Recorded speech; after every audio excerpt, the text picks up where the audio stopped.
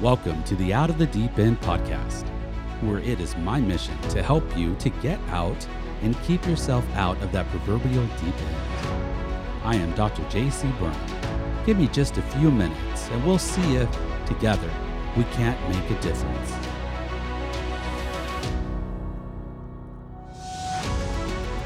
On our show today, we will explore New Year's resolutions, why they fail, and how you can guarantee success in achieving your goals. It's a popular question this time of year, isn't it? Why do we fail at our New Year's resolutions? Well, something interesting seems to be occurring. An article in People magazine, it's not a scientific, it's not a research or peer-reviewed a journal, I realize, but I do like the survey and I do like the findings that they present. They asked 2,000 nationally representative Americans about their plans for the new year in light of the stress from 2020 overall the last couple of years. And they found that 71% say they are going to just be focusing on life skills or practical goals. In fact, they found that most people say they aren't focused on those traditional goals, such as going to the gym and losing weight. Rather, they have said that, we have something that we feel is more important, such as saving money for the future. That's 62%. Or maybe learning a new skill, and 50% said this. They say that maybe we're just going to have a better budget. And 49% said we're going to pay down a debt. So we have this movement away from the traditional resolutions, and we're going to focus more on experiences like spending more time with our family or possibly traveling more. I like that 58% of the respondents says that their resolution is simply going to be to have a more positive outlook on life.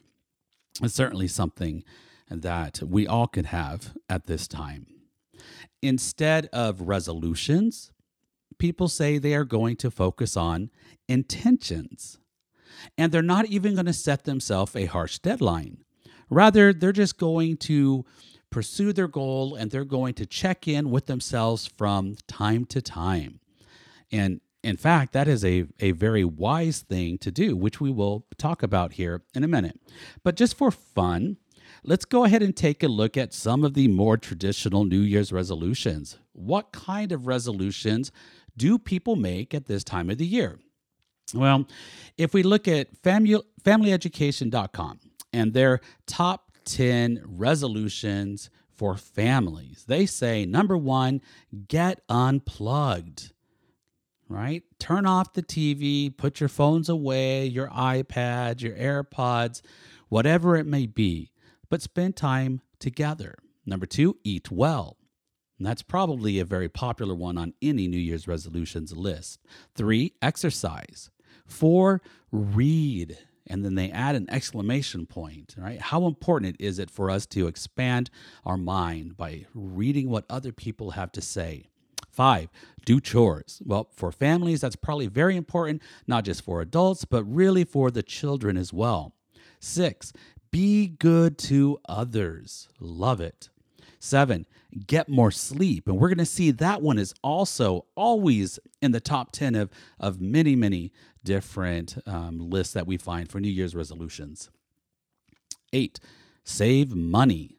9, live green.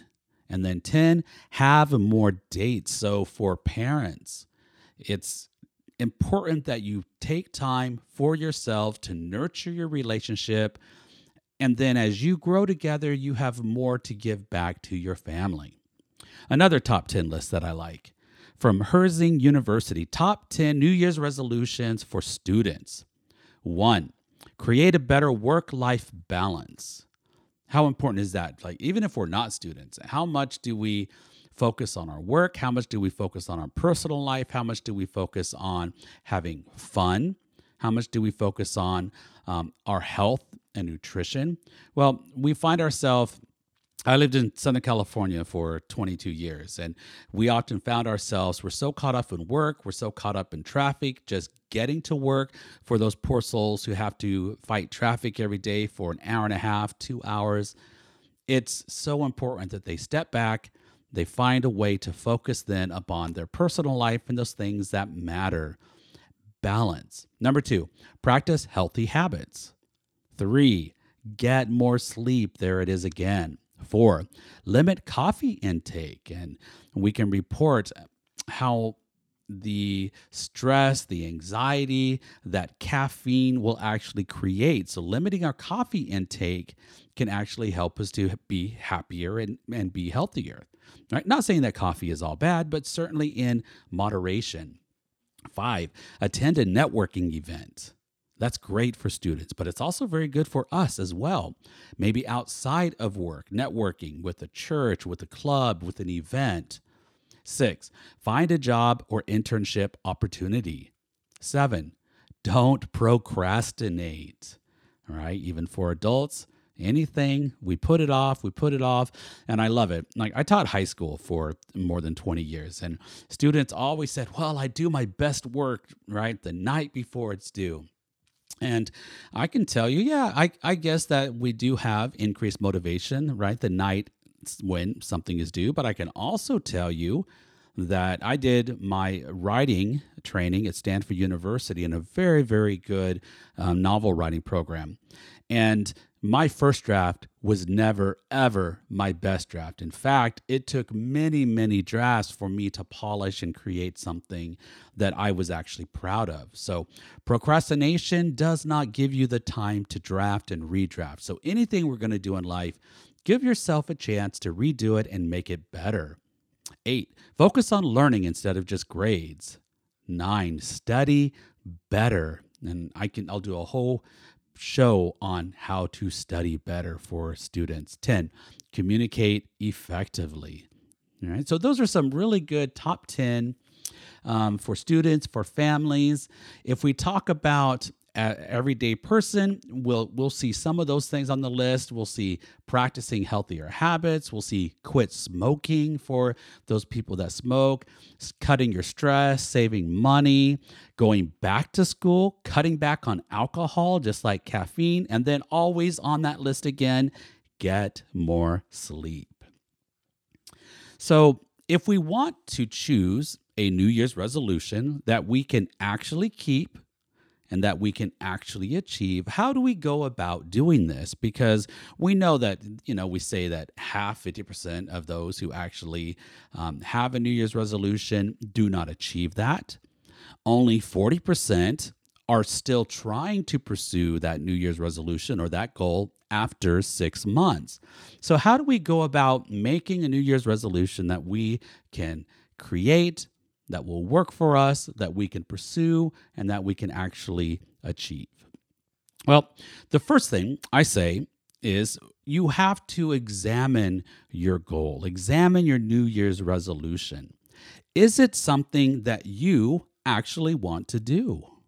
Or is it something that somebody else wants you to do? Maybe it's a husband, it's a wife, maybe it's your boss, maybe it's peers, maybe it's just societal pressure.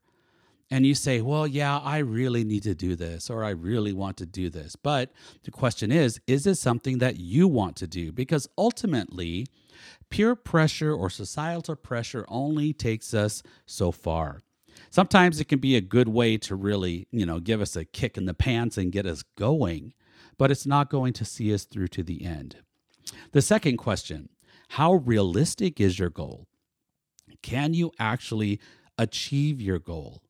Or can you achieve it in a timely manner to where it feels like you're making progress towards that goal? All right? Like someone can say, I want to lose 100 pounds. And that's a lot of weight to lose. And I'm not saying at all that that's not realistic, but there might be a better way of going about it. Say, you know what? I'm going to lose 10 pounds at a time. Then I'm breaking up my goal, and it doesn't seem so realistic. I'm going to climb Mount Everest. Well, there's only a very small percentage of people that can actually achieve that goal. So, is your goal actually something that you can achieve? And be honest with yourself. Does it actually improve your life in some way? There are many goals that we can set that don't do anything to help us to live a happier and healthier life. Maybe it's an item on your bucket list, that's great. Go ahead, achieve it, put all your energy in it, go and do it. But I wouldn't say that every resolution, every goal that you have needs to be a bucket list. Certainly not pursuing more than one of them at a time. All right. So if we're going to set a goal, there's a couple things that I'd like to talk about that will help us to reach those goals. All right. The first one is what we call SMART goals. Goals should be SMART. And that's an acronym. It stands for be specific, make sure your goal is measurable, achievable, relevant, and then time bound. So specific goals. What is it exactly that you want to do?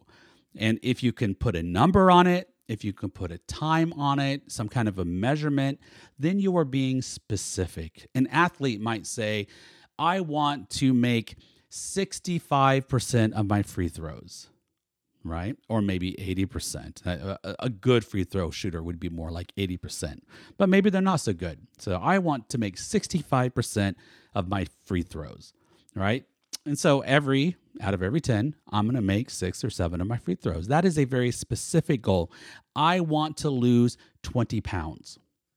So if it's specific, it's probably also then going to be measurable because you will already have some kind of quantification attached to that goal. Is it actually achievable? And like I said earlier, if you're going to say, I need to lose 100 pounds, what a great goal. But if it's a SMART goal, I would say, well, let's cut it down. Let's do 10 pounds at a time. Or maybe let's do 20 pounds, but we will have sub goals of 5 pounds every time we achieve that. Then we will have a celebration and a reward. So we'll have 5, 10, 15, and then 20 pounds. And then once we achieve that 20 pounds, then we can look at the next 20 pounds or thinking in terms of 20 pounds or 5 pounds at a time is a lot easier than trying to say, I need to lose 100 pounds. Because we have to ask ourselves, how long did it take us to actually gain 100 pounds? It doesn't happen overnight. It takes months and months in order to gain that much weight. So realistically, we have to understand that it's going to take us that long to lose that amount of weight as well. You can't be healthy and lose 100 pounds in a couple months, even 6 months, right? But if you say, I'm going to lose 5 pounds this month, that is something that is achievable because you can do it in a very healthy way. Is your goal relevant? Is it something that you actually need to do, right? Like we said before, is it going to improve your life in some way? Or is it going to help you at work? Is it going to help you to meet new people? So the more relevant that your goal is, the more likely it is going to be something that you are interested enough and have enough energy to actually to pursue. And then finally, your goal needs to be time bound. You need to give yourself some kind of a limit. I am going to achieve this by such and such time. And again, you want to make sure that that time goal is actually achievable, right? If I ask my students in high school at the university, right, what is your goal? I'm going to make $1 million. Oh, that's a great goal. When? And then their eyes kind of gloss over, well, by the time I'm 30. Okay, that's great. So you're going to give yourself, if you're a high school senior, you're going to give yourself about 12 years to make your first $1 million. Right? That might be achievable. But then I would also say to them, okay, now let's break it down. What do you need to do in order to get to that $1 million, right? Why don't we look at your first $100,000? What degree in college do you need? What certificate? What kind of skills do you need to do? If you're not going to go to college, okay, then what are you going to do? You're going to have to be able to do something that warrants you getting paid enough money to make $1 million. But in the SMART goals, you want to have a time limit that you can actually achieve that goal and that is something that's not going to be too discouraging. If it's taking too long, that's when people tend to drop out. So you ask yourself, or you state for yourself, my goal is to do something by such and such time. And that is a SMART goal. Now, there is an article that was published in the Harvard Women's Health Watch in January of 2021. So the very beginning of this year, looking back to last year. And I like what Dr. Beth Freites, she is an assistant professor of physical medicine and rehabilitation at the Harvard Medical School. She says, this is how I approach talking about goals with my clients. And she says, I ask them to follow the COACH method, COACH. And again, it's an acronym, and it stands for curiosity, openness, appreciation, compassion, and honesty. So what Dr. Beth Freites is saying is when we have curiosity, right, she's saying our brain loves novelty. So we have to do something that we find interesting, something that makes us curious. And we have to do some research ourselves to figure out, well, what is it that I am curious about? What is it that I enjoy doing? And then that is what I'm going to focus on. I will be more likely to achieve a goal if it is interesting to me.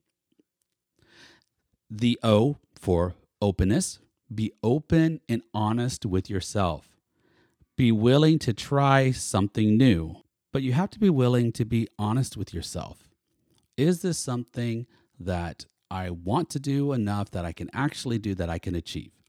The A for appreciation means to commend yourself. Appreciate when you reach your goals, and appreciate when you even reach small steps that are taking you towards your goal.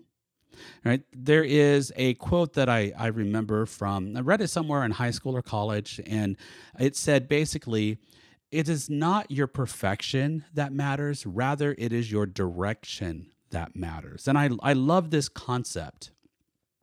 None of us are perfect. None of us are ever going to be perfect.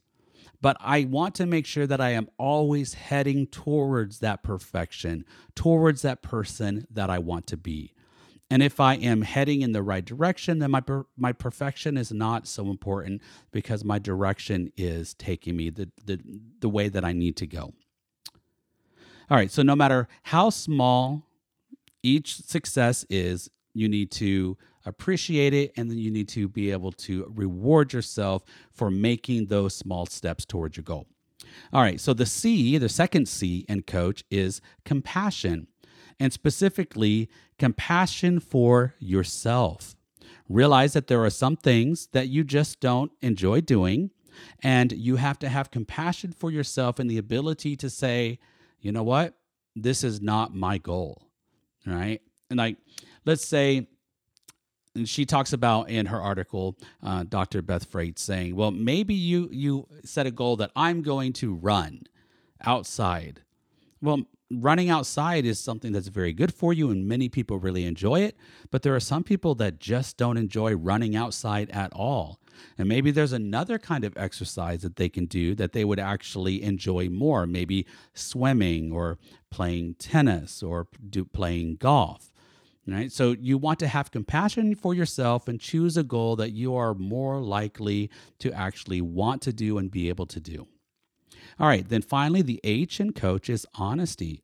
Make your goals achievable. Sounds familiar, doesn't it? It's just like we see in our SMART goal. Is it achievable? So choose a goal that you can actually set yourself up for success by pursuing. Okay, so something else I want to just mention is the importance of tools. And there are very many good electronic tools that we have available now. We have Fitbit watches, we have Apple watches, we have Garmin watches, and these things can help us measure our steps, how many stairs we've climbed, our sleep patterns. We can track calories, water intake, heartbeats, respiration, stress levels, and they're very easy to integrate with your phone, and then you can kind of have some kind of a measure to see how are you doing. So anything that you're going to do health-wise, I highly recommend that you get one of these assistants, one of these watches, or one of these bracelets, and see if you can incorporate it somehow into whatever goal it is that you decide to set for yourself. I wish each and every one of you all the best success as you decide what your New Year's resolution is going to be, and as you take the steps that you need to take to actually achieve those. Please share with me some of your success stories. This is Dr. J.C. Burnham in the Out of the Deep End podcast. Have a blessed rest of your day.